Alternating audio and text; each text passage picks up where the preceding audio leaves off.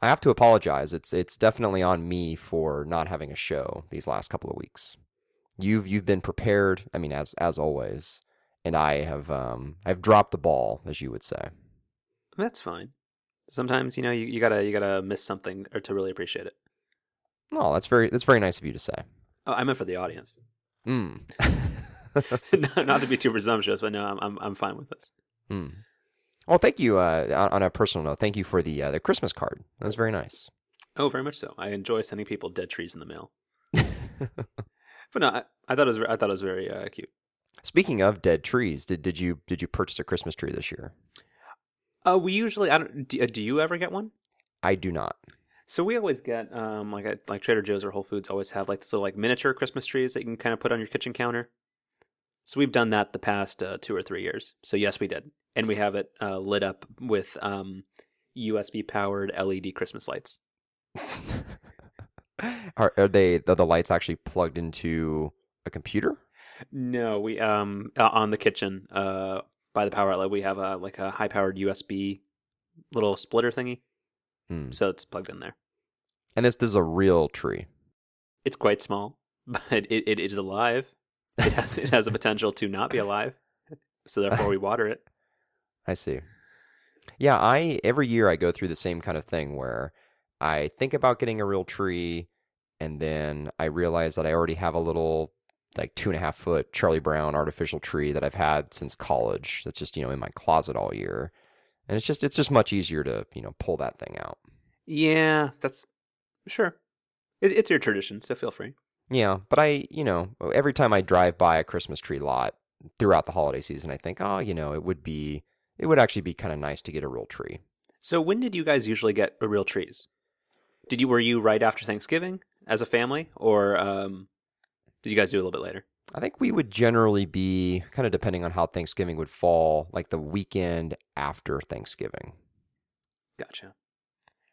I used to love it. The house would always smell amazing. It was just a very nice sight. I used to enjoy the holidays more as a younger person. This is getting a little personal, but I mean, I know you like it when I have these little personal anecdotes. One of my favorite things about kind of decorating for the holidays is that I in addition to the Christmas tree, I also put some lights around the windows in my apartment. And I much prefer the way these Christmas lights light up the room as compared to the regular lights I have in my apartment. That's just a much nicer lighting. I wish there was a way I could kind of replicate that through the rest of the year. I genuinely don't know what you mean.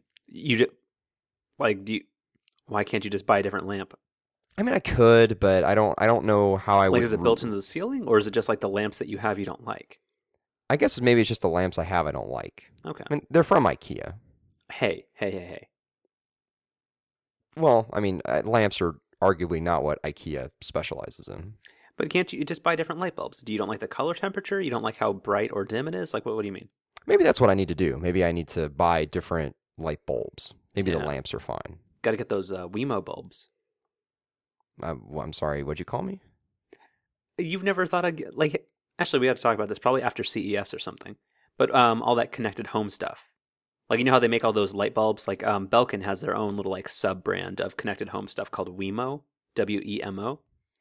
And they have little Wi-Fi enabled light bulbs that you can control and dim and put on a schedule from your smartphone.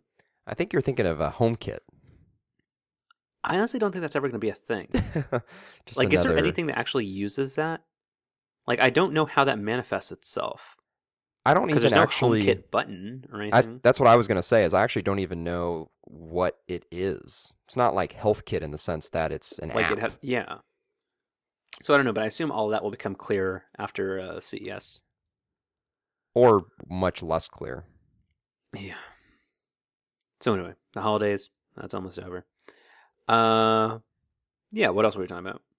Well, so we were, as we've revealed before on the show, we prepare some before we start recording. Not much, but some.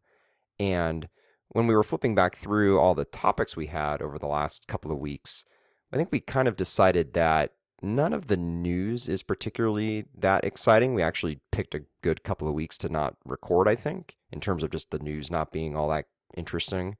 But we have a couple of more personal things that are related to technology that we wanted to talk about. So I think that's what we'll focus on if that's okay with you. Sure. Sure. Do you need to take the call, or is you gonna be okay? No, I accidentally tapped on something called a paper garden on this Samsung Galaxy Tab, and I did not know what it would do. Oh, so that was not your ringtone. No, my ringtone is Kipper the dog. What is? I don't know what that is. You never saw Kipper as a kid? No. He's a delightfully British dog, and he has a really boring friend. Is that like Clifford the Big Red Dog? Like it's aimed at the same target audience of like 3 to 7 year olds. Anyway, highly recommended. It's available on Xfinity On Demand. I know how much you love that. Oh yeah. I'm a big fan. I thought we've talked offline before about how you just kind of skipped your childhood. Yeah. Well, anyway, okay. Let's have a positive Christmas show. Again, this is our like every time they have the West Wing Christmas special and it's not very good, we're gonna make a good one. Oh yeah. Oh, the newsroom ending. All right, we gotta get that too. Okay. We gotta. There's so much to talk about. It's unbelievable. Yeah. Okay, I know what I want to start with. Go for it. So we had discussed in our last episode, way back when, that I had sold my Kindle, sold my Nexus 7, sold my regular size iPad, and just kind of consolidated everything into an iPad Mini.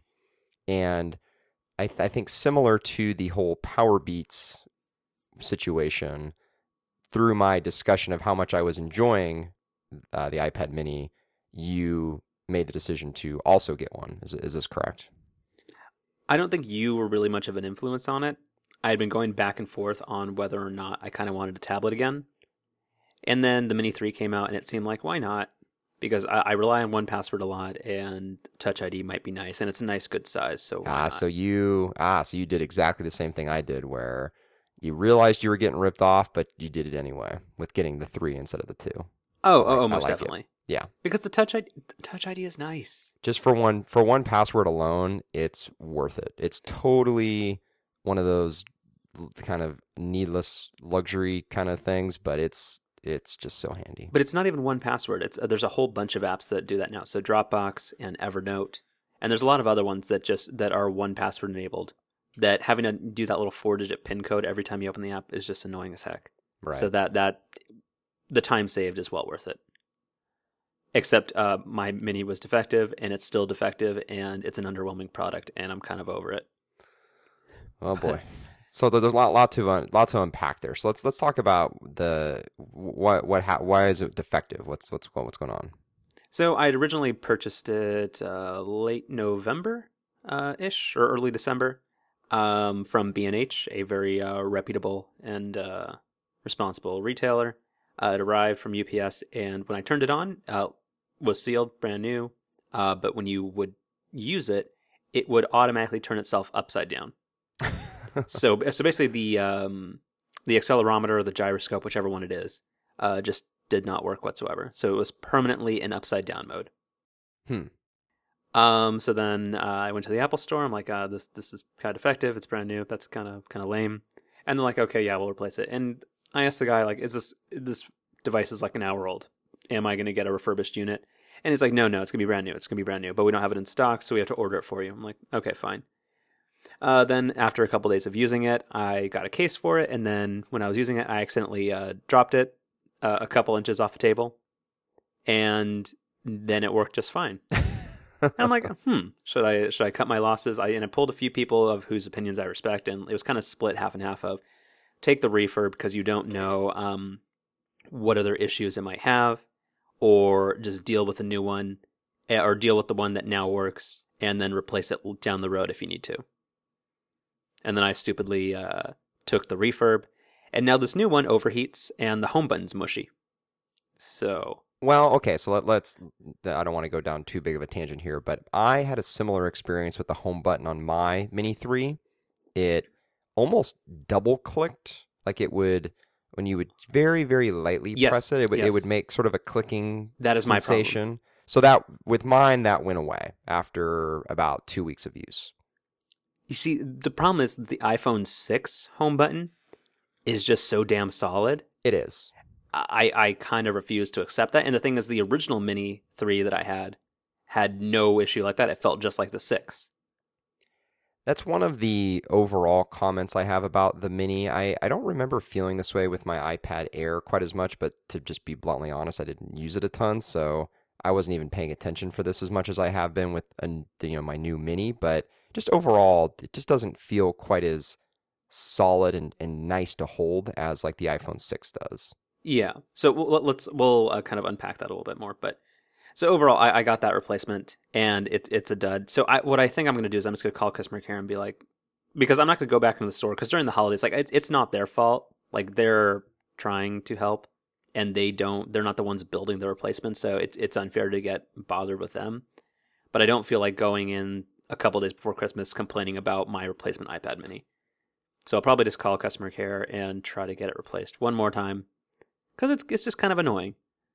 So when you say it overheats, I mean, is it a dramatic thing? Well, so I used the old one that kind of fixed itself, and it never, because I don't play games on it, so it never got warm at all.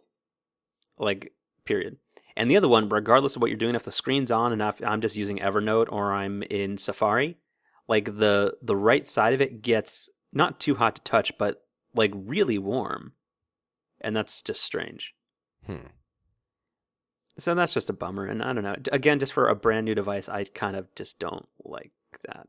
I remember the 5S I had last year was like that for the first little while I had it. And that also, I think, just sort of went away over time, if I remember correctly. Okay, I'm sorry. That's just not an acceptable answer to me. Because again, the other one did not have any of those issues. I should have just kept it, and I'm an idiot. Well, I remember, I think I was on the side of the fence of people who were advising you to keep it. Well, no, first you said just take it, and then you were like, you could wait. I changed my mind. Yeah. Well, when I first responded to you, if I remember correctly, that was at something like 2 a.m. And I thought about it a little bit more carefully the following afternoon and gave you a more thoughtful answer. Yeah. So anyway, that's what I get for trusting in the system. Anyway. Yeah. But again, the problem there that lies is that 2 different people at the Apple Store like swore up and down it was a brand new unit, and I don't I don't understand why they can't just either they don't know what they're doing, or they can't just tell the truth and say yeah it's a refurb, which is okay. You can just say like it's warranty in the same way. How do you know it's a refurb? Because I refuse to believe it's that a brand new unit is that defective out of the box. Like that's insane. Because I don't just like a mushy home button. It's the most aggravating thing. Well, that part I wouldn't be concerned about because I mean I, quite literally had exactly the same issue and it just went away. So yeah, but do you want to? Comparing your fully functioning Mini, what's your overall opinion of it? Because I've found it to be quite an underwhelming product in a lot of ways. Not like a product like fit for what I want it to do, but like the product itself. Like my main issue is the screen. But how do you feel about it? So I think, a couple of thoughts. The first is, like I touched on a little bit earlier, comparing it to the iPhone 6. I still don't think, even though I think it's quite a bit of a better device to use just in terms of the feel, the portability, and just overall functionality that as compared to the full-size iPad, it still just isn't a device that I rely on or use as much as the iPhone 6. So in that regard, it's not a whole lot different than the iPad Air that I had. But I think the way that it's been able to replace my Kindle, the Nexus 7, and full-size iPad, of course, has been really surprising. I was sort of skeptical going into it. I was all about, especially with the reading side, I was all about the e-ink experience and the standalone reading experience that you get with the Kindle, and I haven't missed that for a second. And I've actually done a little bit more reading recently with my iPad, just between traveling and whatnot, and it's been great for that. And I've been surprised. I never really thought I'd go back to an LCD style reading experience, but I think it's been really, really solid. So is it getting used as much as you'd anticipated? It is. Yeah, it's definitely getting used more than my iPad Air. I'm far more likely, even setting aside the travel thing, even just when I'm, lounging around the apartment, it was super common for me just to continue to use my iPhone, even if my iPad was sitting right there. But now with the Mini, it's just much more comfortable to hold when you're sitting on the couch watching TV than the regular iPad was. So I do find myself using it more. Now, I don't know if it's because it's still relatively new. I've only had it for about a month now. I don't know if in another month or so I'll feel the same way, because I think if you go back and listen to our, beta shows before we started putting these out, I'm pretty sure I said similar things about the iPad Air as compared to the previous iPad I had. So we'll see if the Mini actually sticks. So And you don't feel nearly as positive as I do, I take it. Not particularly. The train's saying hello. I enjoy it, and I do use it a lot, but it's just weird. I don't know, because the iPhone 6 does almost everything I need, and there aren't a whole ton of activities that I would use the iPad for. What I'd envisioned it for would be for reading Kindle books, doing longer form email replies, getting through Instapaper and web browsing, and passively browsing Twitter and that kind of stuff, which it does well. But I don't know. I'm not sure it takes up enough of what I would normally have just settled and done on my iPhone. One of the things that it has crossed my mind quite a bit of is, I didn't phrase that very well, but you get the idea. The screen size between the iPhone 6 and the iPad Mini really, it's not big enough. Right. The gap. But the Air is still too big. That's right. If it was an inch bigger. Yeah, that's one thing that I have thought about some, although, particularly the Kindle example is a good one, where I do think there is actually a big difference between reading on your iPhone using the Kindle app as compared to using the same Kindle app on your iPad. It is a much, much better experience on the iPad Mini. Because I really, I can do a longer article in Instapaper on an iPhone, but I can't read more than a couple pages in Kindle because it just seems there's just too much flipping. Right. And I don't know, in a phone, I don't know, it just seems like it's not designed to hold my attention that much. I realize I could be doing something else very easily, and I just quit those types of activities. So I think it does have its place, but I guess my biggest complaint is the screen quality is just not good at all. The colors aren't vibrant. The iPad Air and the Air 2 have dramatically better screen quality. The iPhone 6, the iPhone 5S even, all of them have far better screens. And I don't know, that just seems disappointing. I haven't noticed that. I think the colors don't look washed out to you at all. The vibrancy of the 6 is I don't know. No, I think if I compare my iPad Mini to my iPad Air, I can't say I've really been able to tell any difference. But certainly I think compared to the iPhone 6, you can see the difference, mostly just in the way how we've talked about this with the iPhone 6, where it's got this new, I don't know if lamination is the right word, but that new process where the pixels are even closer to the glass. Mm-hmm. So it really does feel like you're just touching the screen, whereas the iPad Mini does not have that same feel or look. And I do notice that. But I've as we've talked about on the show, I'm very, very particular about screens, and I really do want the best I can get. And I really haven't been bothered by that with the Mini. I would certainly prefer if the Mini 3 had the same screen technology as the iPhone 6 and that the iPad Air 2 has. I think, especially considering the amount of extra money that 3 costs as compared to the 2, that's something they should have done. But I don't know. For me, that hasn't been something that's bothered me or what I would consider to be a deal breaker. So have you thought about just returning it all together? Well, one, I don't think I can, just because it's now a different serial number than... True. But I don't know, it still has its place, and I enjoy it. If I'm watching video or at work or if I'm doing something like that, I think it has its place and it needs to exist. Because now that I've become very heavily reliant on Evernote, and we might actually get into that in a different topic, that is something that's made it where I don't need to have my laptop with me nearly as much as I used to. Because every single document that I scan I've just begun kind of throwing everything I ever want to save inside Evernote, which means it's on all my devices at every time. And I don't need my laptop as often because of that. So I kind of do enjoy that. But again, I could be doing the same thing on my phone, not as easily, but who knows? Time will tell. Right. I certainly, again, I feel a month in now, I think I've had the same experience as, let's get our Gruber mention out of the way here, that people like Gruber have had, where the Mini is really just unquestionably a superior product to the full-size iPad. It feels better. It's, I don't know, it's just the whole experience using it is better than any experience I ever had with the original iPad, or the full-size iPad, I should say. Then why does it feel wrong? Well, I guess I don't have that same feeling. I think the size is perfect. I love how light it is. But didn't we just say that we both would prefer that it was like an 8-inch or something a little bit different? Well, I don't know. I guess I would be curious to see what that would look and feel like.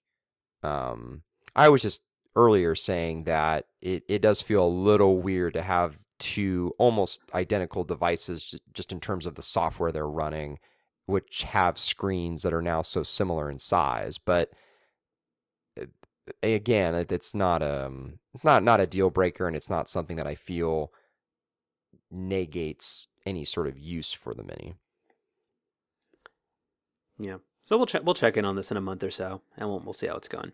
I agree. I think the real test is going to be over the next 2 to 3 months to see, are we both still using this? Do I have the urge to go back to a Kindle? We'll see. Yeah. And you're still slumming it with a Wi-Fi only model? Oh, of course. Oh, although, oh gosh, I'll try not to get too upset here. What's that? So one of the things that's never worked very well is tethering your iPhone to an iPad. Or what? I thought didn't you say you were all about this instant hotspot that iOS 8 has? So previously, when it was just called personal hotspot, I guess, it never worked very well. And it just was it would take 2 or 3 times to connect. It just was just not a very good experience, mostly with connecting an iPhone to an iPad. But I also had similar trouble connecting my iPhone to a laptop, for example. And so I was really excited when they came along and announced this personal hotspot feature, which is where, or I guess instant hotspot. I'm getting the two confused, but they rebranded it. And essentially the pitch was, if you had 2 devices logged in with the same iCloud account, you wouldn't even have to enter the password that your iPhone generates when you enable the hotspot feature. It would just automatically recognize you were doing that and connect. So that part is true if you're connecting an iPad or a Mac laptop or whatever, any other Apple device to your iPhone to share the connection. It's true that you don't have to enter the password, but it still isn't just automatic. The device doesn't just automatically connect. You still have to go into Wi-Fi, select your iPhone, and cross your fingers that it is actually going to connect. And I found that if you have your iPhone screen turned off, so if it's just in your pocket, it will never connect. You actually have to have your iPhone screen on. And even then, it seems like it's just totally random when it decides to work versus when it doesn't. So it's not a good experience at all. Okay, so let me ask you a question. As somebody who generally, if they enjoy something or want something that's a slightly higher quality, you generally will not penny pinch? That's correct. Why is just $10? Why is the cellular connection just still not worth it to you? Because this that minor annoyance, even if it was just once a week, that is totally worth $2.50 per the stuff like that. Like, just not being annoyed is totally worth it. But that's the thing, is it's not even once a week for me. The only time I really ever do it is when I'm traveling, and sometimes even then I don't do it. So it's just something that I don't use. But you don't do it because you know that, this probably won't work, and then you just say screw it, because then that's a lost opportunity. No, because usually when I am traveling, which would be the one time I'd use it, more often than not, it's just easier to pull out my iPhone anyway, because my iPad's in my backpack or whatever. So maybe I would be a little more likely to use it if the feature were more reliable, but I just can't justify spending the extra $129 up front and the extra $10 a month for something that I use maybe once a month. So if I used it more often, then certainly that would be a great example of where I'd be willing to spend a little bit of money for a far superior experience. I guess I'm just disappointed they haven't gotten this right yet. It doesn't seem like it's that hard of a thing to do. The idea of tethering your phone to other devices has been around a really long time. I don't know why Apple can't get that right. Well, I'm not sure anybody gets that right. Or I'm not sure. I don't think you have realistic expectations. Yeah, maybe. I don't know. I just wish even the part where it never connects if the iPhone screen is off, I can kind of see that as a battery saving feature, but I just wish there was some consistent process I could go through where it would reliably connect. I don't feel like that's asking a lot. No, there is. You go to settings, you click on you tap on personal hotspot, you make sure it's on, and then you turn on your iPad. But that's But what again, I'm that's saying. too many steps. That's what I'm saying though. Even when I go through, maybe I didn't make that clear earlier. Even when I do that, sometimes it still won't connect. And the only way to get it to work will be to like turn Wi-Fi off on both the iPhone and the iPad, re-enable Wi-Fi, turn off personal hotspot, turn that back on. And even going through those series of steps doesn't always fix the issue. Sometimes it sometimes it just doesn't work. And so I just give up. That's madness. Yeah, it's really bad. But again, it's just one of those things that I so seldomly use that it doesn't bother me. Well, except when I do use it, it does bother me. But anyway, on a more positive note, I also had to go through a Apple repair experience recently, not with my iPad, but with my iPhone. And I actually had a very, very good experience. So I've owned iPhones all the way back to, when did I buy your original iPhone? That would be, what, 2008? I got mine 3 months after it came out. Well, no, so yeah, probably late 2000 when the 3G came out. So August 2008. Right. Yeah. So since 2008, I've owned an iPhone. So it's 6 years now, and I've owned, the original iPhone, 3GS, 4, 4S, 5, 5S, and 6. So 7 iPhones. And I've never had a single issue where I've had to do any sort of repair or replacement or go into an Apple store. Had a really good run. But I woke up, this is 2 weeks ago now, on a Thursday morning, took my iPhone off of my iHome dock, had been totally fine the night before, but when I took it off the dock, there was this big blue line from top to bottom on the screen. Not quite down the center, a little bit on the right-hand side, but just a bright teal sort of colored line going from top to bottom of the phone. And I, tried to turn the phone on and off and switch around in some different apps, and nothing would fix it. And I knew it was something with the screen because when I would take a screenshot of the phone, the line wouldn't show up in the screenshot. So it was just something Did you with really the test actual it that screen way? itself. Yeah. Did you think it was like a broken graphics card or? I don't know. I didn't know what it was. It was so random, came out of nowhere. And I really didn't want to go through the hassle of taking it to the Apple Store because I thought that was going to be a whole big nightmare. Mm-hmm.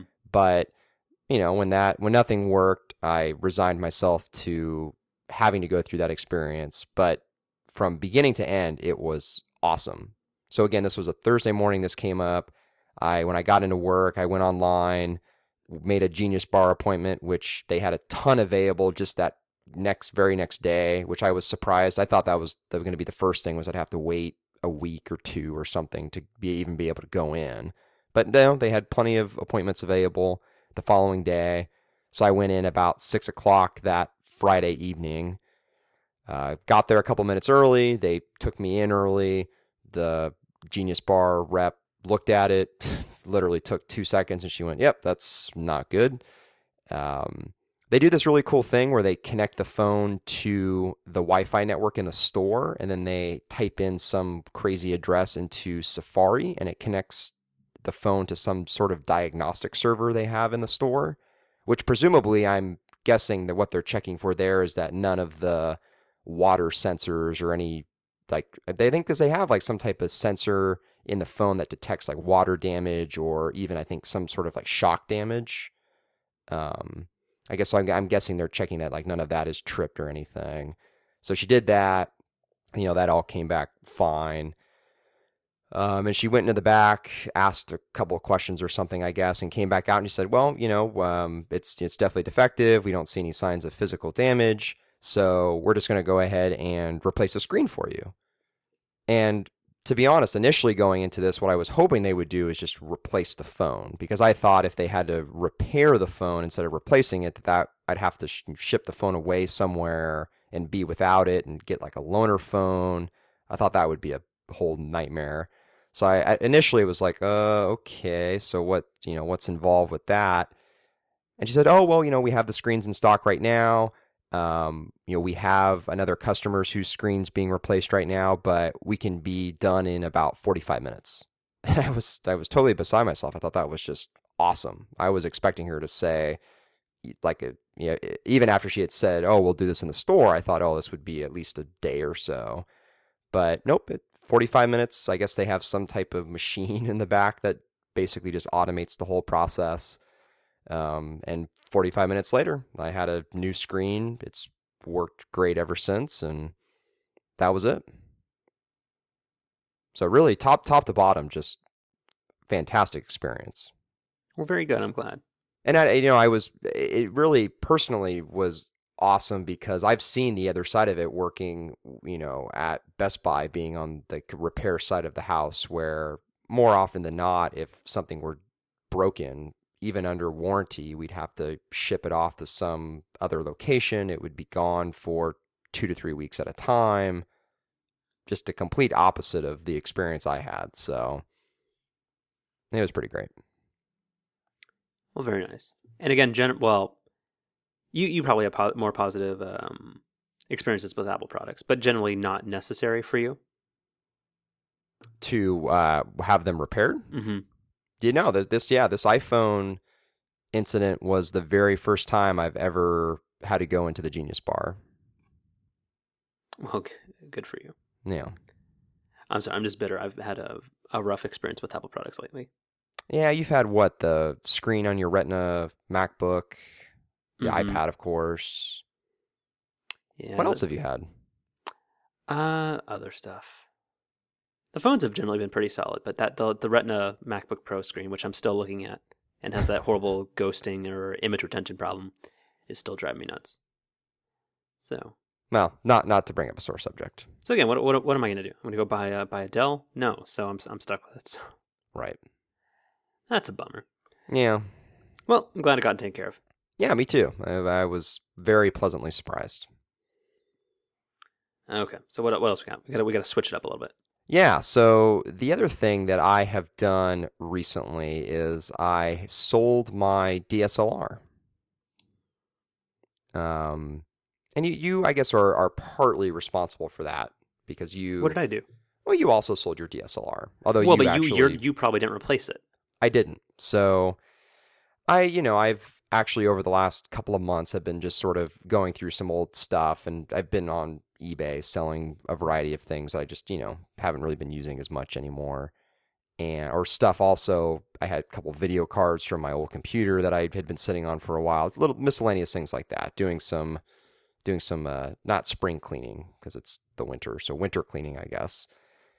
And as I was doing that, the camera was something that I thought about, and I just thought more and more about how few times I've used it over the last year. It's really only been 2 to 3 occasions where I've pulled it out and have brought it with me somewhere.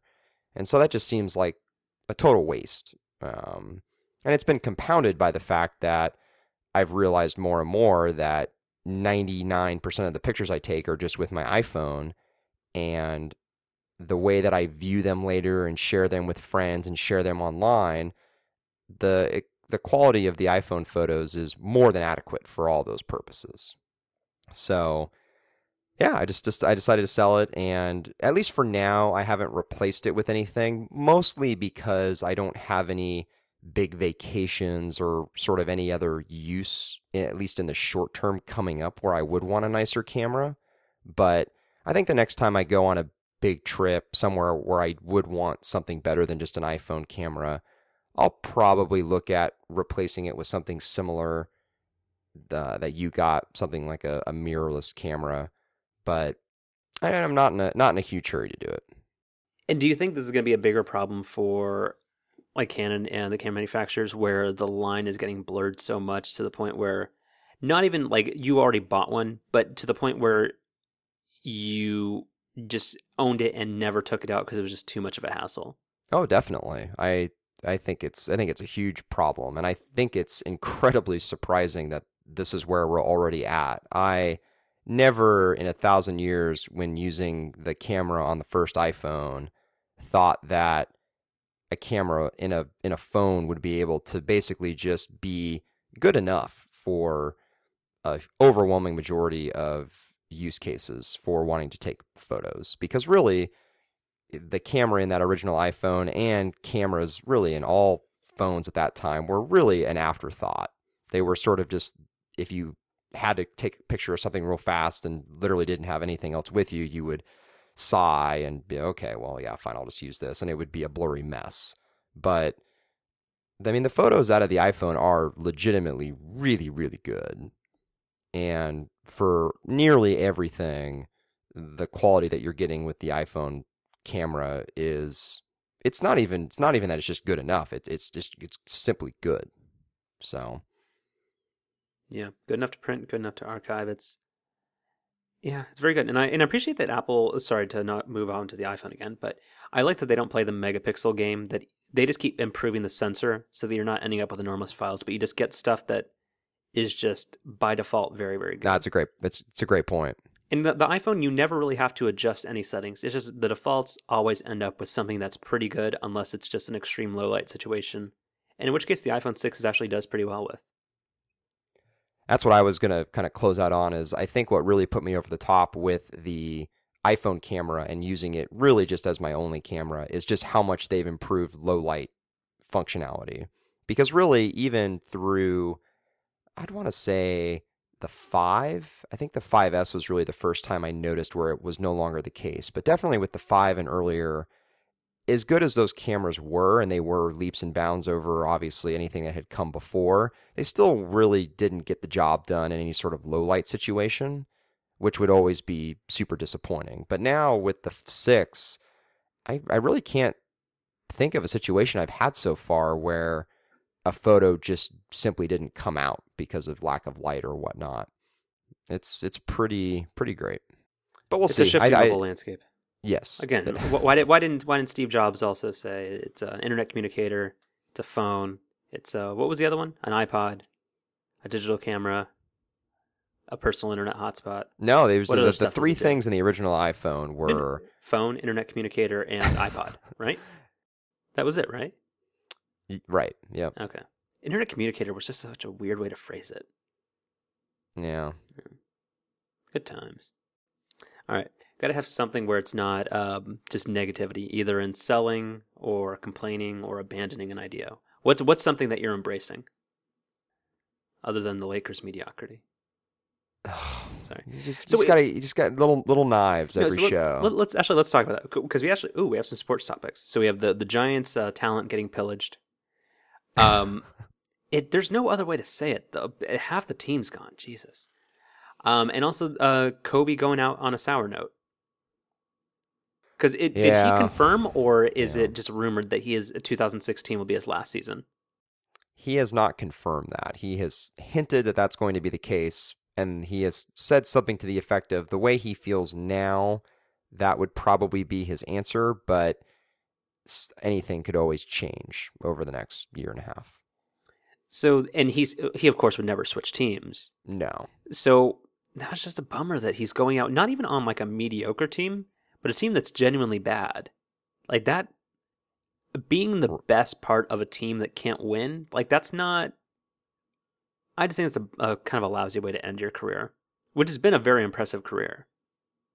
No, I completely agree. And the style of basketball they're playing, where he's taking 25, 30 shots a game, is just sad. It's just not, it's not the right way to play the game.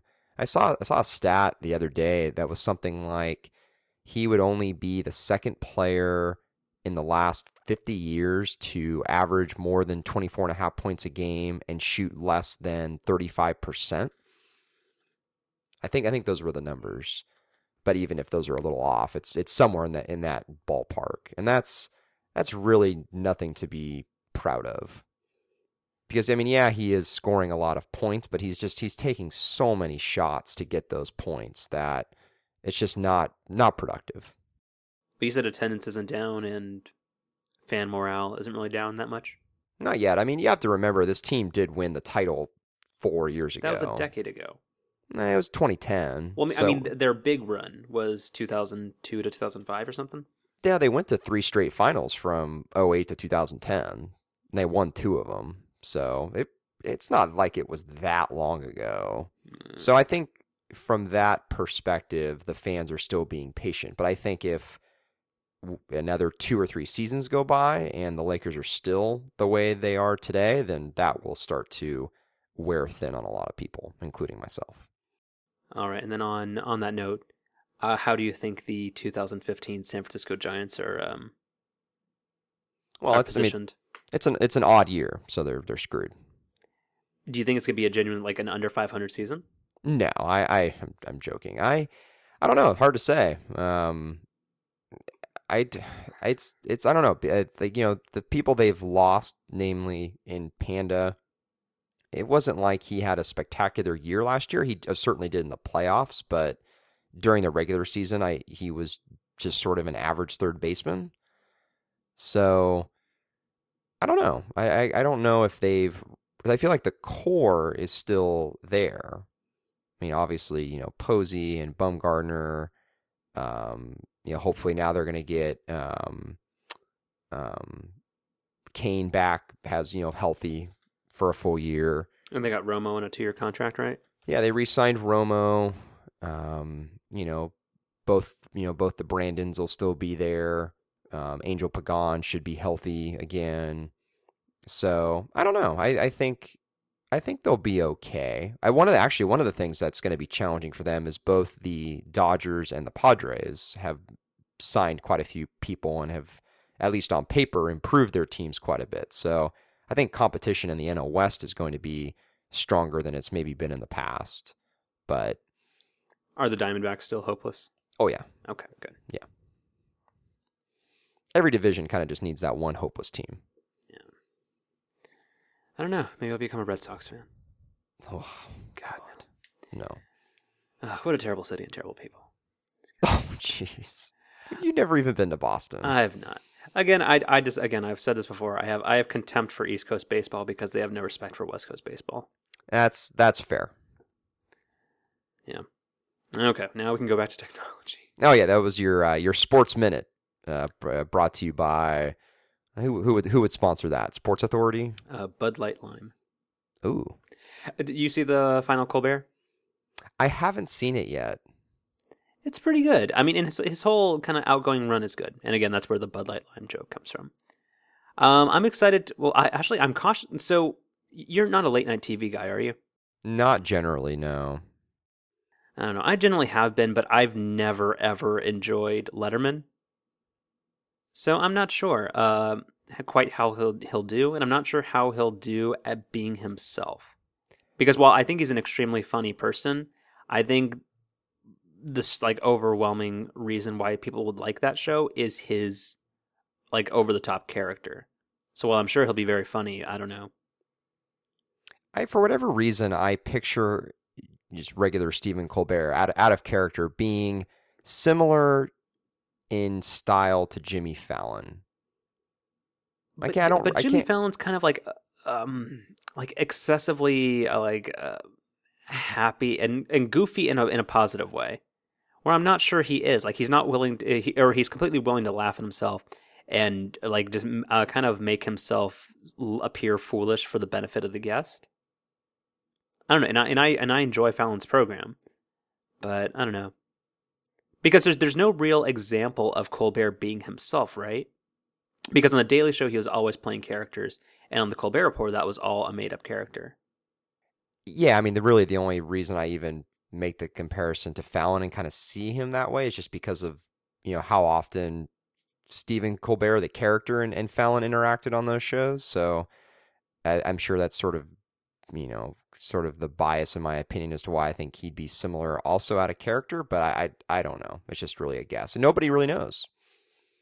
And it's kind of weird. We're not going to know for a while. I didn't realize there was such a big gap between when he was stopping the Colbert Report and when he's going to start on late night. I thought it was a month or two, but He's starting when like the new television season starts, like in September, right?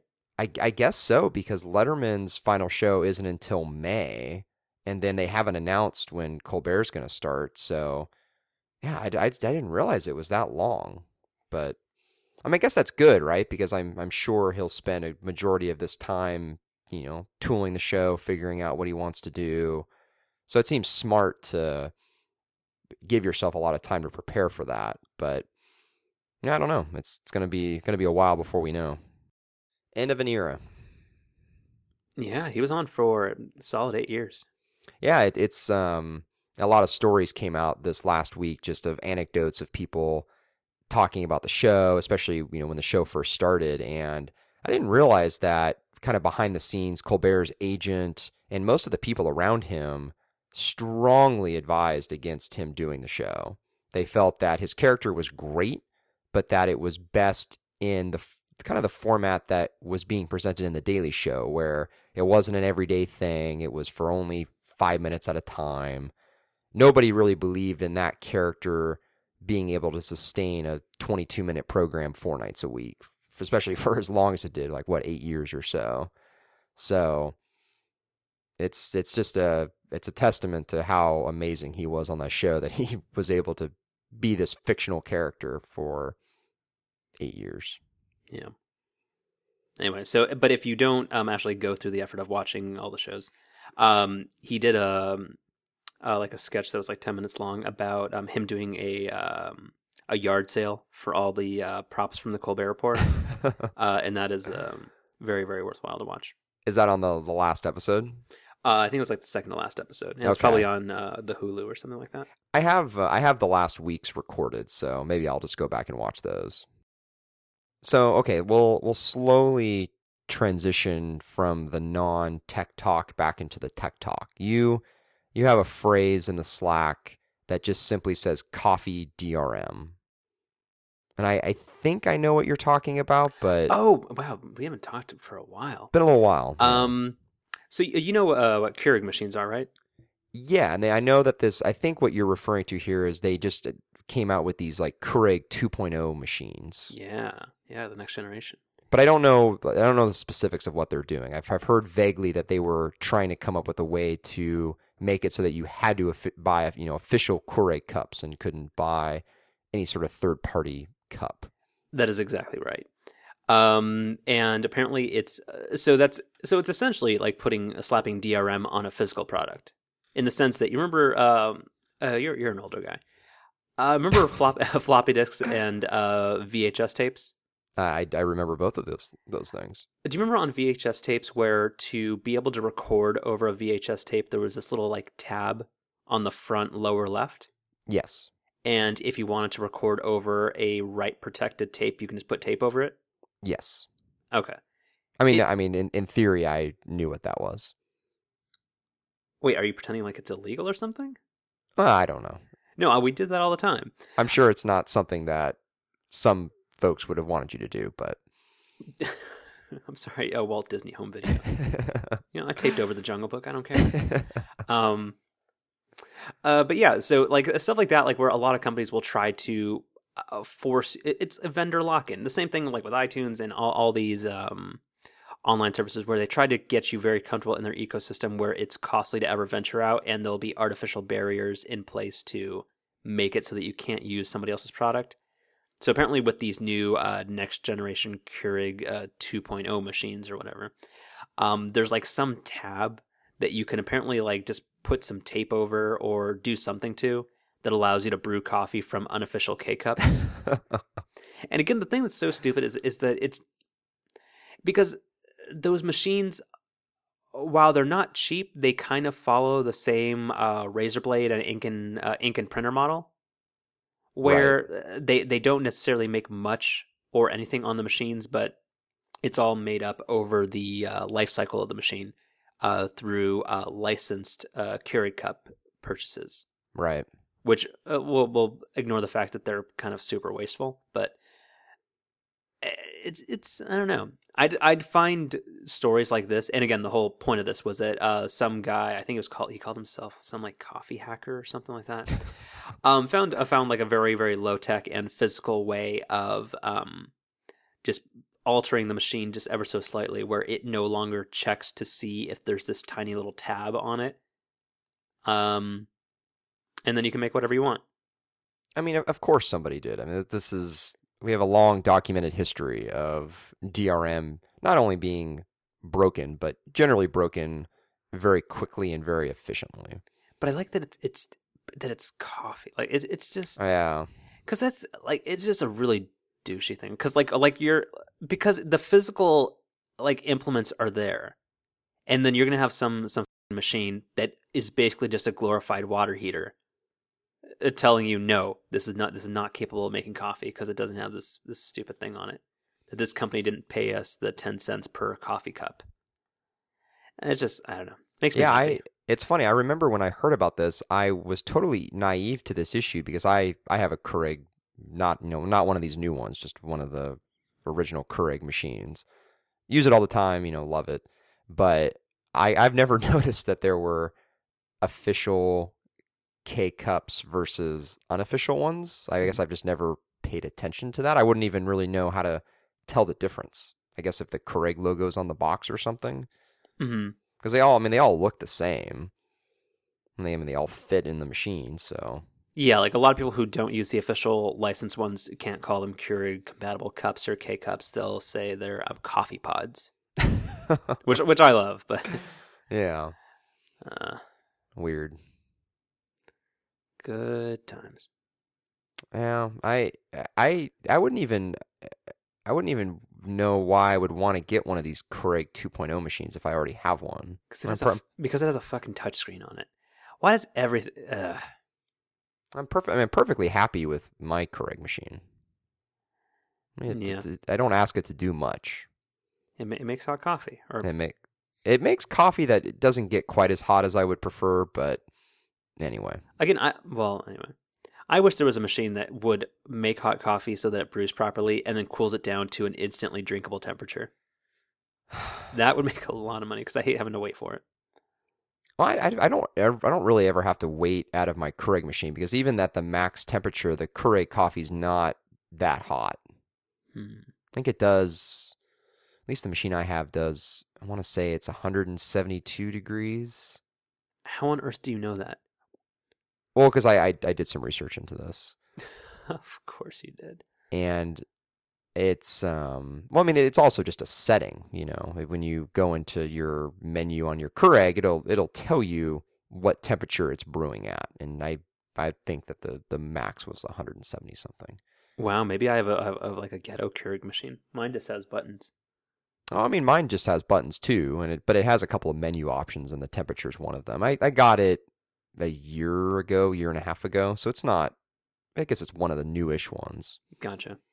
Yeah, mine just has cup size and is it empty? So. Good times. Yeah. Yeah, that's stupid.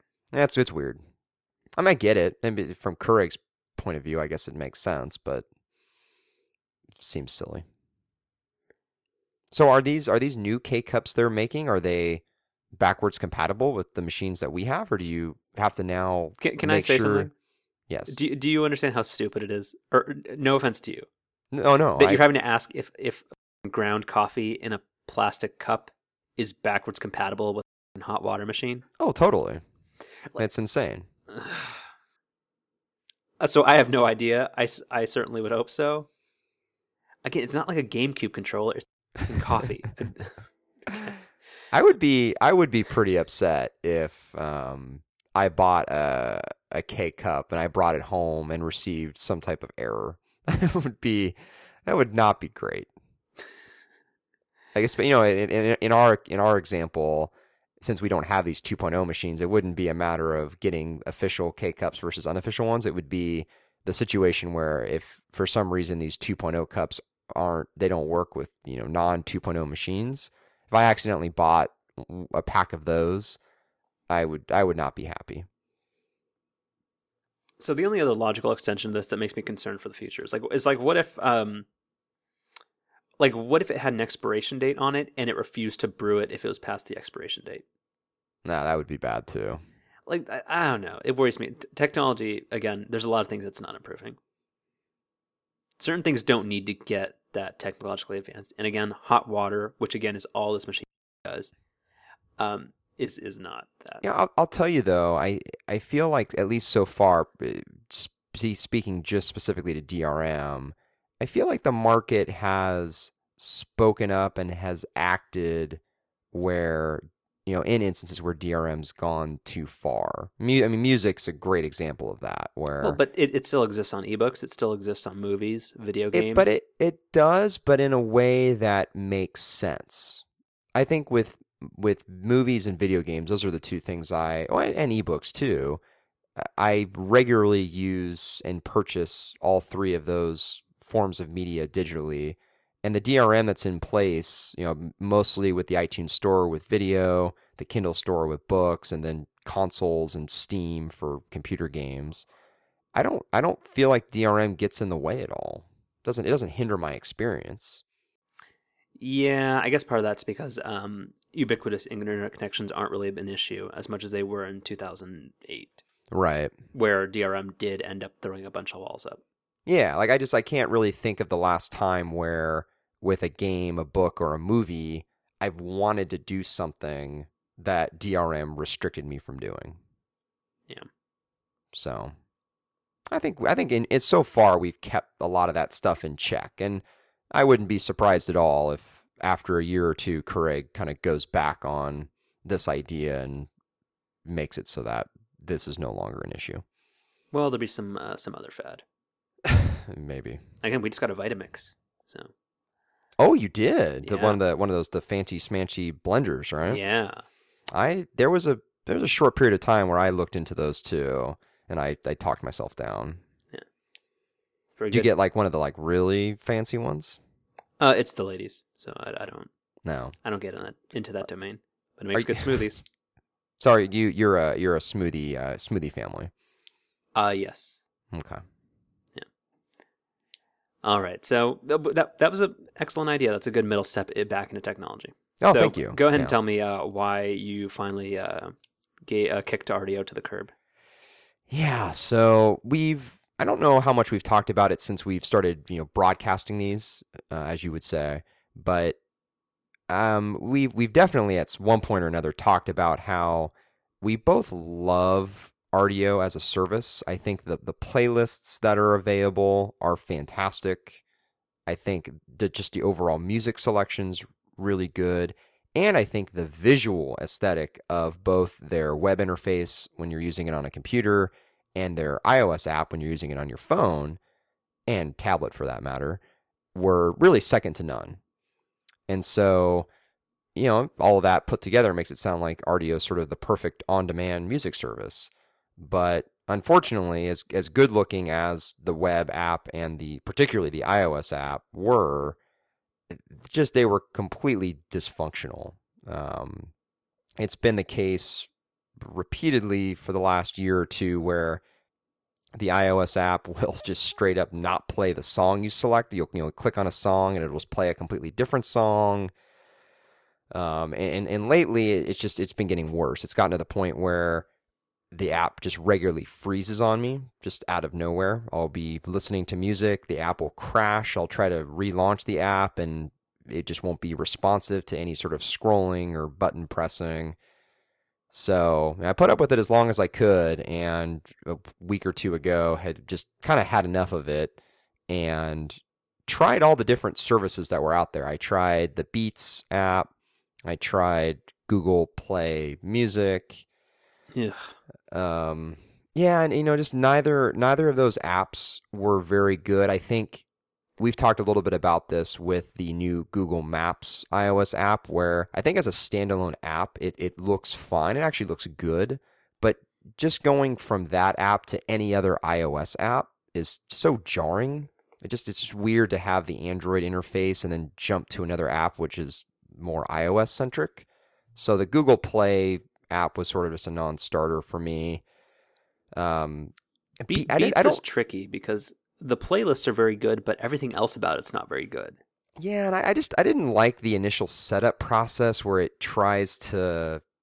I don't know. I just wasn't like it. Basically, it has you type in a couple of artists you like and types of music you like, and I don't know. I just wasn't clear even like what it was trying to do. I don't know the whole experience with the Beat app. I was just whatever. So that left Spotify as being sort of the next logical choice, and yeah. I know you've been a Spotify convert for a little while now. And I've been using it for a couple of weeks. They had a promotion going on where you could sign up for $10 and you got 3 months of service. So it's kind of a good time to do this. So I canceled Rdio and then signed up for this Spotify deal. And it so far has been okay. I still don't think the iOS app is great. I think visually and usability wise, the Rdio app was far superior. But with that being said, I'm sorry, you said usability? Well, usability and just sort of how intuitive it was and the way that the menus were laid out. Well, when it plays the wrong song, that seems... Well, I guess I would follow that up with functionality. Whereas the Rdio app was a total mess, Spotify is rock solid, fast. We have never had any freezing issues or anything like that. Very responsive. Seems to have really exactly the same sort of music collection that Rdio did. Some of the playlists I don't think are quite as good, but they're pretty close.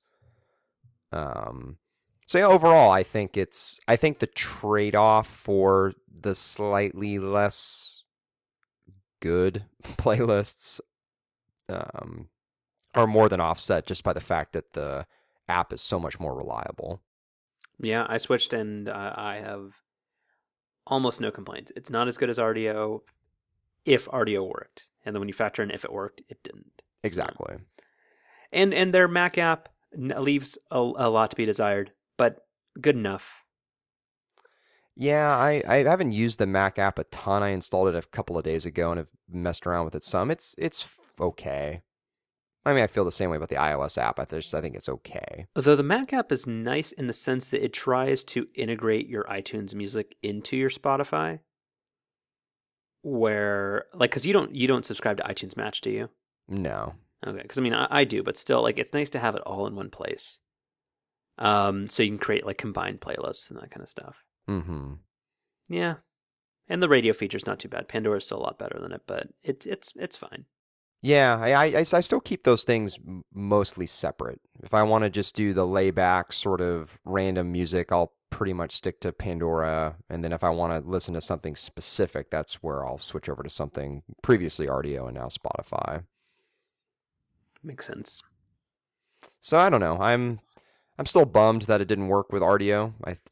Everything about it except for the part where it just functionally didn't work was great.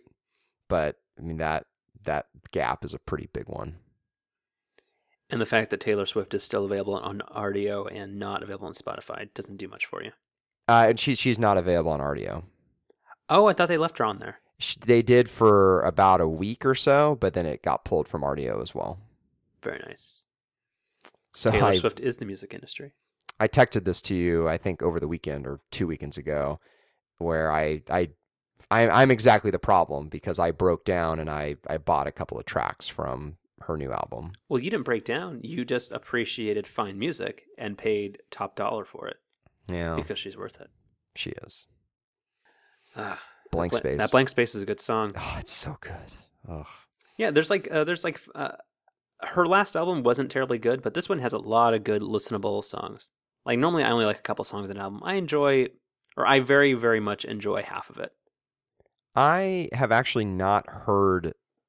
I've heard a couple of other tracks, but I haven't heard most of the rest of the album. But the friends who have told me that Blank Space and Shake It Off really are sort of the two tracks to listen to. They're two of the top 8. Yeah. Yeah. Very good. What else do we have here? So you, kind of transitioning or sticking with rather the music bit, you have a note here just simply saying that the Charlie Brown Christmas soundtrack is the best holiday music, which I wholeheartedly agree with. Yep. Simple observation, but completely true. And also, we talked about this offline a little bit, but Santa Baby is a very, very creepy song. Oh, there are, I've noticed this in recent years, which I guess is just part of growing up. Noticed that not many, but a handful of Christmas tracks are somewhat suggestive, more suggestive than you would notice after just an initial listen. Baby It's Cold Outside is another one of those types of songs where if you kind of stop and think about what you're listening to, it's a bit creepy. So you tried explaining it to me again. I get what's happening, but go ahead and explain it to me. Well, I mean, so basically with Baby It's Cold Outside, it's what's really happening is, it's a man, it's a duet, so it's a man and woman singing. Has Michael Bublé ever done a cover of it? Yes, as a matter of fact, he has just this year. Makes sense. Well, no, he's Damn not that the Bublé. reason. Yeah, he is. He's not the reason it's creepy. As a matter of fact, the It's cover part that of it. no, because the cover that he did with I'm gonna butcher this name, Idina Menzel. Menzel, thank you, from Wait, how are you gonna say it? I don't know. It's not important. We'll cut all this out.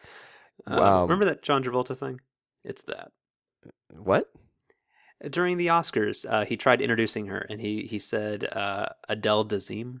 Okay, Yeah. well, so I mean, even John Travolta has trouble. That's not a defense.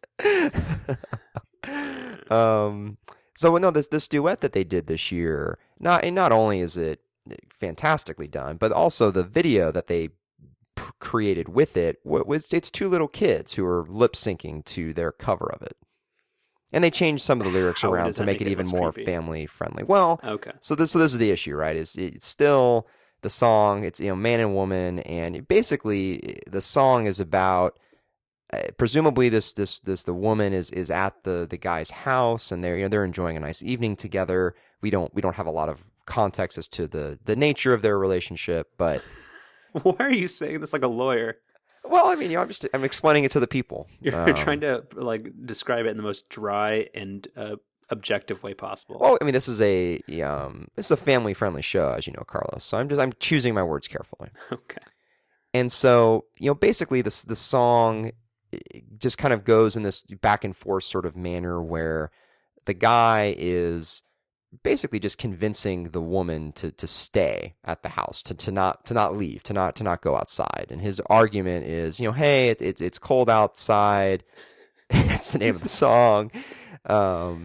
Stay here, have another drink, come sit with me by the fire, whatever.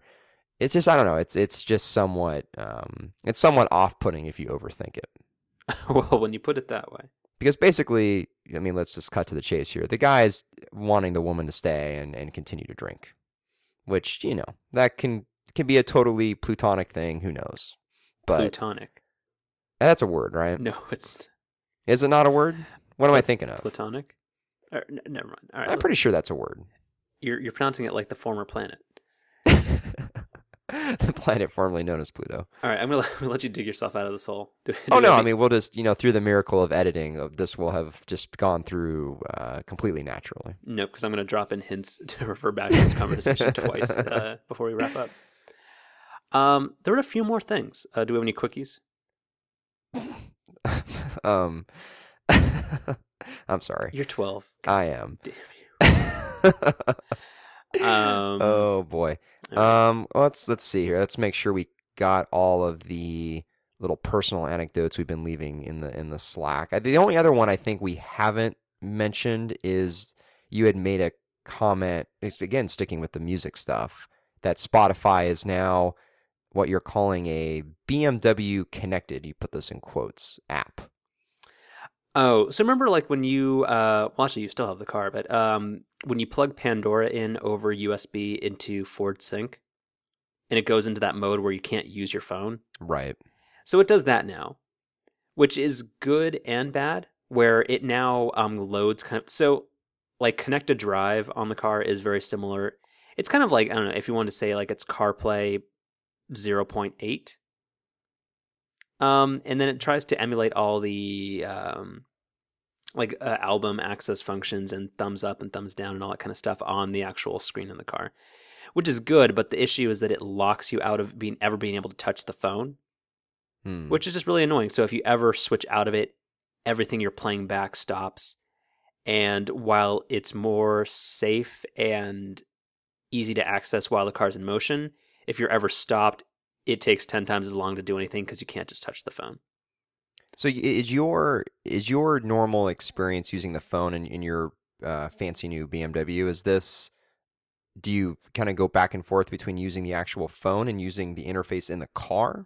Well, like if you're stopped at a stoplight and you want to pick a specific album, rather than like going through dials and trying to search on like a little wheel, it's dramatically easier to just do like 3 taps and get to what you actually want. So never while in motion, but I don't know. Now it's just harder all the time. You have navigation in your car and everything, right? Yeah. So you use that. Yeah. So that's a bummer, but because like a lot of things do that, like Pandora's that way, and there's a few others. I'm sure Rdio isn't, but yeah. I don't as you also alluded to, Ford Sync is that way too. I don't know why that has to be the case, but like I get that like it's probably because the app can't support 2 types of input. Like if you started altering things on the phone itself, the car wouldn't maybe realize that and it would freak out. But it's just a bummer that if you ever like tap the home button because you need to go like check a text when you're stopped, it just stops playing music. Yeah. Thank God Instacast doesn't do that, because that'd be And then on that note, you posted something about Microsoft and Sync breaking up. You are reading my mind. That was also going to be my transition into the more traditional tech news. So 2 weeks in favor ago, of BlackBerry. Gross. What? Well, QNX, which is the technology that BlackBerry had purchased a little while ago. So Sync, since it was first introduced, 7 years ago at this point, has always been a Microsoft platform. And, Sync has never really gotten good reviews. I don't know if I told this story on the show or not, but even when I was leasing my most recent car, I went into the purchase pretty interested in the whole My Ford Touch thing, which is basically the top of the line Sync integration. There's like 2 or 3 different levels of Sync, and this is the most sophisticated one, which is really the most heavily reliant upon the Microsoft technology because it's got a touch screen and all this. And even the sales guy was kind of not really pushing me that way. He was like, the iPhone integration's not fully there, and so it would just, if a car salesman is not trying to sell you on something, that's a pretty big red flag that it's probably not worth buying. Because especially when you consider that these things are bundled into higher end, build outs of the car and everything. So anyway, I think it's been pretty clear for a number of years that Sync has been good in a lot of ways, but has just not really ever met its true potential. Well, so that's the thing. When it first came out, like in the late 2000s, I always thought it got great reviews, or the people thought it was like really forward thinking and worked well. I think it always got the type of reviews where people said something like, there's a lot of good ideas here, but the execution's just not there. And I think that's where it's been stuck for the most part. And so now they're coming out, they being Ford, is coming out with what they're calling Sync 3, which is basically their big 3rd generation of Sync. And they're basically starting from scratch. They dropped all the Microsoft tech. They're going with, as we started off talking about, this QNX technology, which BlackBerry had bought a while ago. And really the whole premise behind QNX is a platform to build really fast, really responsive touch interfaces. And Ford demoed this new Sync software when all these stories came out. And that was pretty much everybody's takeaway, was that it felt really, really fast, very responsive. It's got pinch to zoom and all this kind of stuff. Looks pretty plain. It's pretty boring looking, but in some ways, and some of the initial not reviews, but impressions from this were people kind of saying, yeah, it's boring, but the in-car systems probably should be. So I'm, as somebody who's, a pretty loyal Ford owner for one reason or another, and who is looking to get a new car once the lease is up on my current car during the later part of next year, I'm pretty excited about this. So you definitely think your next car is going to be a Ford? Yeah, I think so. All right, you like to drive America. I appreciate it. I don't know. It's just one of those things where my dad always had a Ford, and the two. Well, I've bought one car and leased another car. They've both been Fords. Have had good experiences with both of those, and I really like the Ford Escape. I've already done a lot of research into similar crossover cars like that, just in preparation of next year, and I still haven't found one that I like better. So Come on, get an X4. But also, weren't you rallying against the Escape, saying like the new design was kind of lame, or that you thought it looked? Yeah, I wasn't wild with the revamped look they put out, I think 2 years ago at this point, but it's really grown on me. It's got the foot thing. Yeah. Yeah, I don't know. I like it quite a bit now. And to be perfectly honest, what I actually really want is the Explorer. The new Explorer is just fantastic looking. Is there a new one? Because I know they redesigned it like 2011-ish. Is it that one or newer? No, it's newer than that. I don't know when exactly they came out with the body style they have now, but whatever that is, the 2014, 2015, both of those models look really sharp. But it's too big for my garage, too wide. So. And also, it's impractical. No, to be honest, like fuel economy wise and like capacity wise, you don't need any of that. It's just wasteful, sort of. It is, but I don't know. I'm the type who likes to have, because you just never know, right? Like if a friend needs help. Well, no, come on. I mean, like if a friend needs help moving. I am the king of making up hypothetical situations for why I need unnecessary stuff. No, I mean there have been no less than well over half a dozen times where I've had my stupid little Fiesta. Yeah, and rent a zip car. Oh, but that's the whole point of leasing a car, so I wouldn't have to do the zip car thing anymore. But again, like the 3 times a year that you'll need it. It's more often than that, though. I'm not sure. I'm also the type of person, when I have other people in my car, I want them to be comfortable, have a lot of room. I don't think an Escape would be uncomfortable.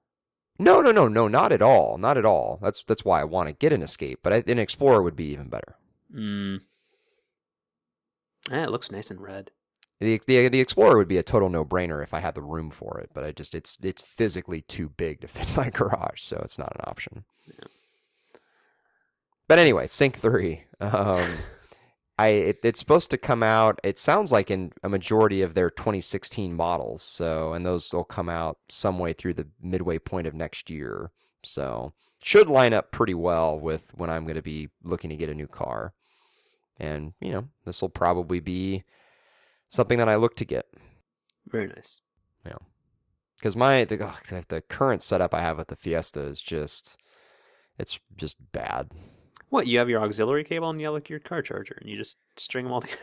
Yeah, but then I have the phone mounted on the windshield, which I don't know, with cables and stuff. I've tried to tuck away the cables, but it still just kind of looks messy. And I like the idea of being able to put my phone in the glove box or something and then just connect it to something like Sync and use it that way. It's a lofty goal. Yeah, it probably is. So, wait, actually, so does this new Ford Sync thing, does it mention whether, or does it allude to the fact that it will support CarPlay in any sense? Yeah, so the Ford did come out and say that there are plans with Sync 3 to, at some point in the future, because one of the things they touted as being a feature was that your car can connect to your home wireless network, and by doing that, it would just automatically push software updates overnight to Sync. And so through that easy to upgrade process, they did mention that CarPlay and Android Car, or whatever I think it's called Android Car, both of those platforms are also going to be supported at some point in the future.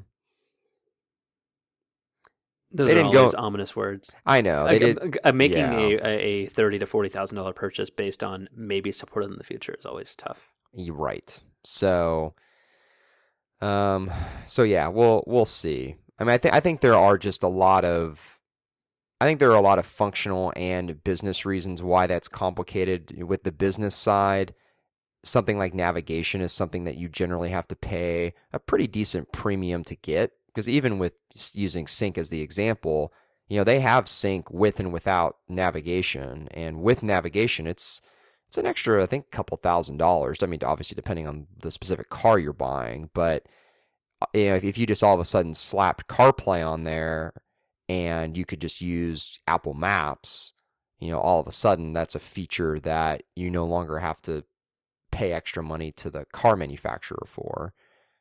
So I think there's things like that I'm sure they have to think through, and yeah, I definitely would not go into Sync 3 assuming that at some point in the near future I'm going to be able to get CarPlay.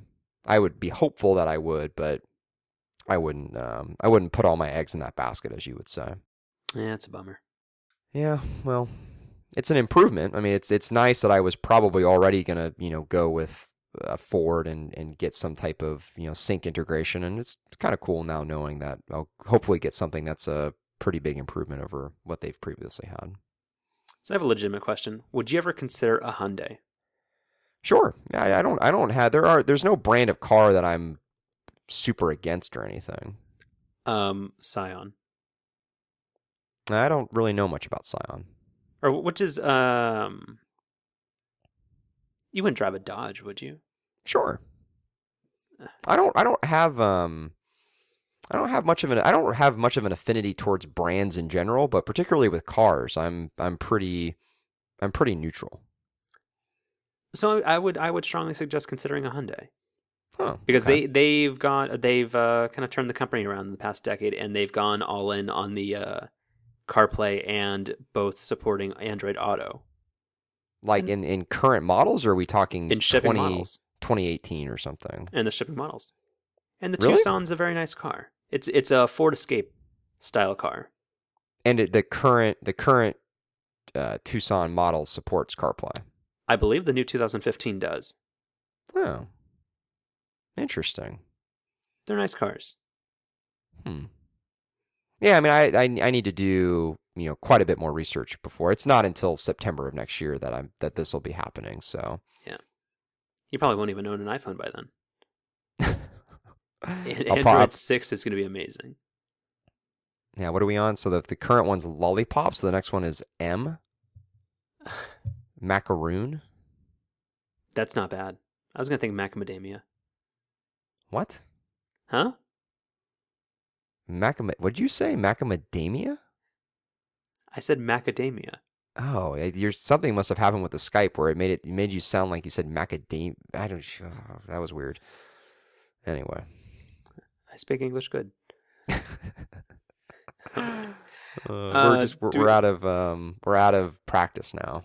Yeah, wow, this is going a long time. I think we still have more to talk about, but we're almost an hour 25. Yikes! I mean, it's that we've been depriving the people of a show for a while, so if we go a little long on this one, that's okay. All right. Do we have any other stray stuff? I think from like the we're now getting into the newsy stuff, getting away from the personal anecdotes. So Prime Now, meh. Yeah, so Amazon's talking about doing not only like same day delivery, but literally same hour delivery or within an hour delivery. Again, we've talked about this where there just really aren't that many things that I buy where I absolutely need to have it even same day. The 2-day lag on Prime is generally fine. All right, so let's take this and let's turn it. So, have you ordered anything off of Amazon recently? Yeah, I have. Have you been getting the Sunday delivery? Because that's new. Not Sunday, but I've a couple of occasions I've actually gotten Saturday delivery, which is actually of no benefit to me because I have everything shipped to the office. So I'll buy things on a Thursday just expecting them to come on Monday, and I've had it happen a couple of times recently where they've tried to deliver it on Saturday. Yeah, so I mean, I ordered something recently on a Friday, and it arrived on Sunday, and that was very strange. And apparently the U.S. Postal Service now makes people work on Sundays. I wonder if that's maybe just a holiday thing. It seemed like one of the options. Like the actual Amazon website showed get it in 2 days, Sunday, December, whatever. Yeah, that's strange, but I don't really see where same like that delivery that immediate really matters to people. Like, why can't you just leave your house? Because the thing is, like, local warehouses like this will not be able to stock that much stuff anyway. So there's such a limited number of items that you can get in that time frame. Where why wouldn't you just walk to Walgreens? Well, again, I think as we've talked about previously with this type of stuff, we're not the use case for this. People who is? I think families of families of 4 or 5 people, where you've got kids you got to shuttle around to practice and school and jobs and all that. I could see that being useful. But that's what Instacart and Amazon Prime Fresh are for. Like, I can understand grocery and household item delivery same day. I don't understand the push for next hour, like, just items. Yeah, I agree. Because the infrastructure costs are so high, I don't see what level this is going to scale and actually pay off. But again, Amazon's not concerned with making money, so actually, why do I care? It's just such a weird company. Again, we have to have our Amazon episode soon. But it's so weird I've been teasing that for a long time. Because nobody cares that they don't make money. No, that's not entirely true anymore. Their stock has been pretty heavily hit the last 6 months from concerns over profitability. So it only took 13 or 15 years for that to happen.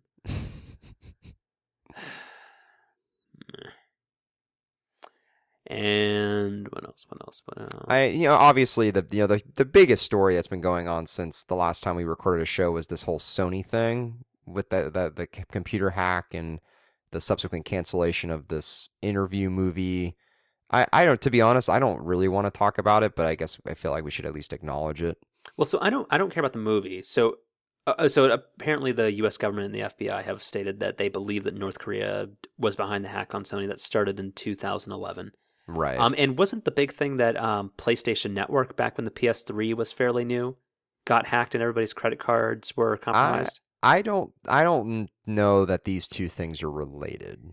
Well, no, but that happened first, right? In 2009-ish? Oh, yes. So wouldn't that have prompted Sony to kind of think about reevaluating their entire company's network security if that stuff was... Well, it's hard to say because what you're talking about is the PlayStation division of Sony, whereas this is Sony Pictures, and by all accounts... Are they not both part of the Sony Entertainment Group? They are, but the stories you hear are both Sony as an overall company and even within some of their bigger divisions like entertainment, one hand doesn't talk to the other, generally. Shouldn't it?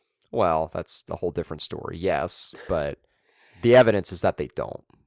So overall, over a course of several months, hackers were able to copy and clone gigabytes of data per week and take it out of Sony's internal networks, which allowed them access to years and years of email from executives. So we now got a lot of kind of juicy emails. I think that was a lot more important than the actual movie topic.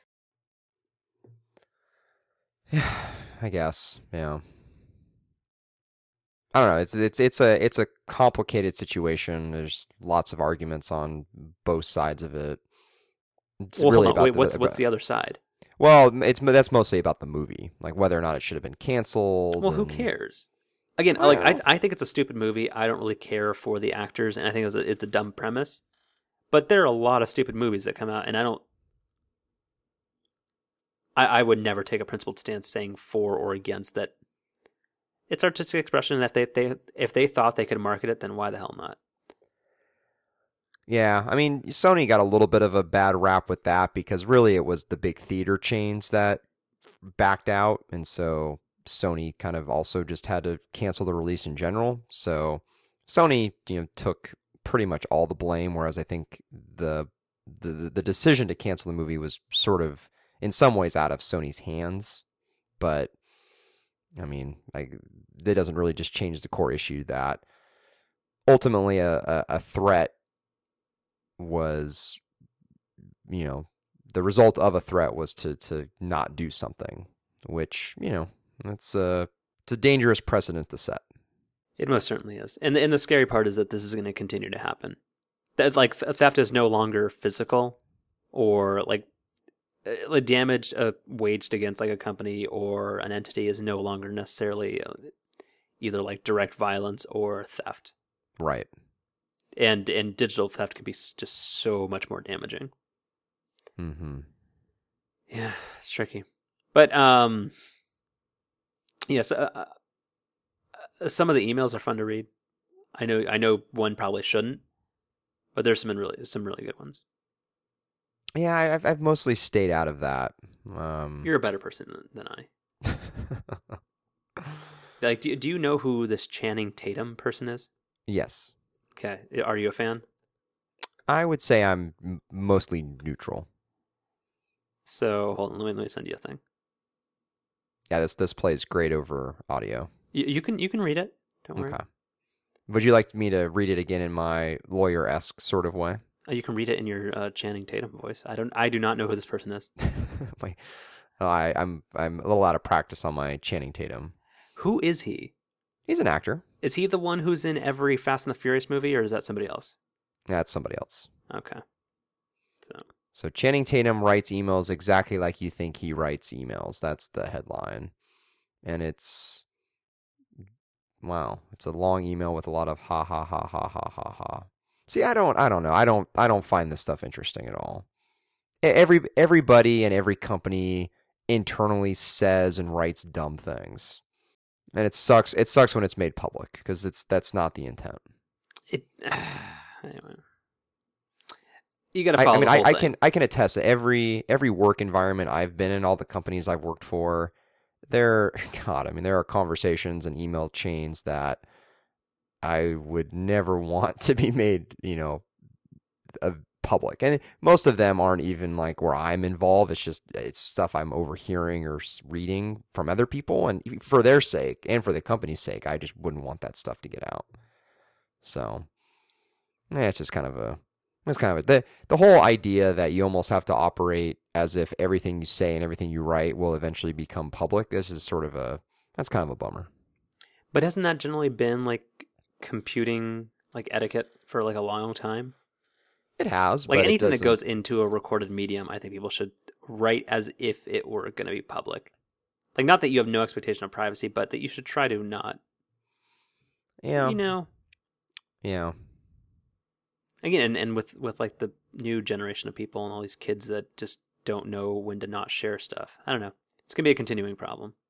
I agree. I think it is the way it is, and you have to kind of shape the way you explain things and talk about things in the context of, hey, there's going to be a wide audience that potentially is going to see this and listen to this. Yep. Okay, that's a good place to need to wrap it up. I agree. All right. Long show.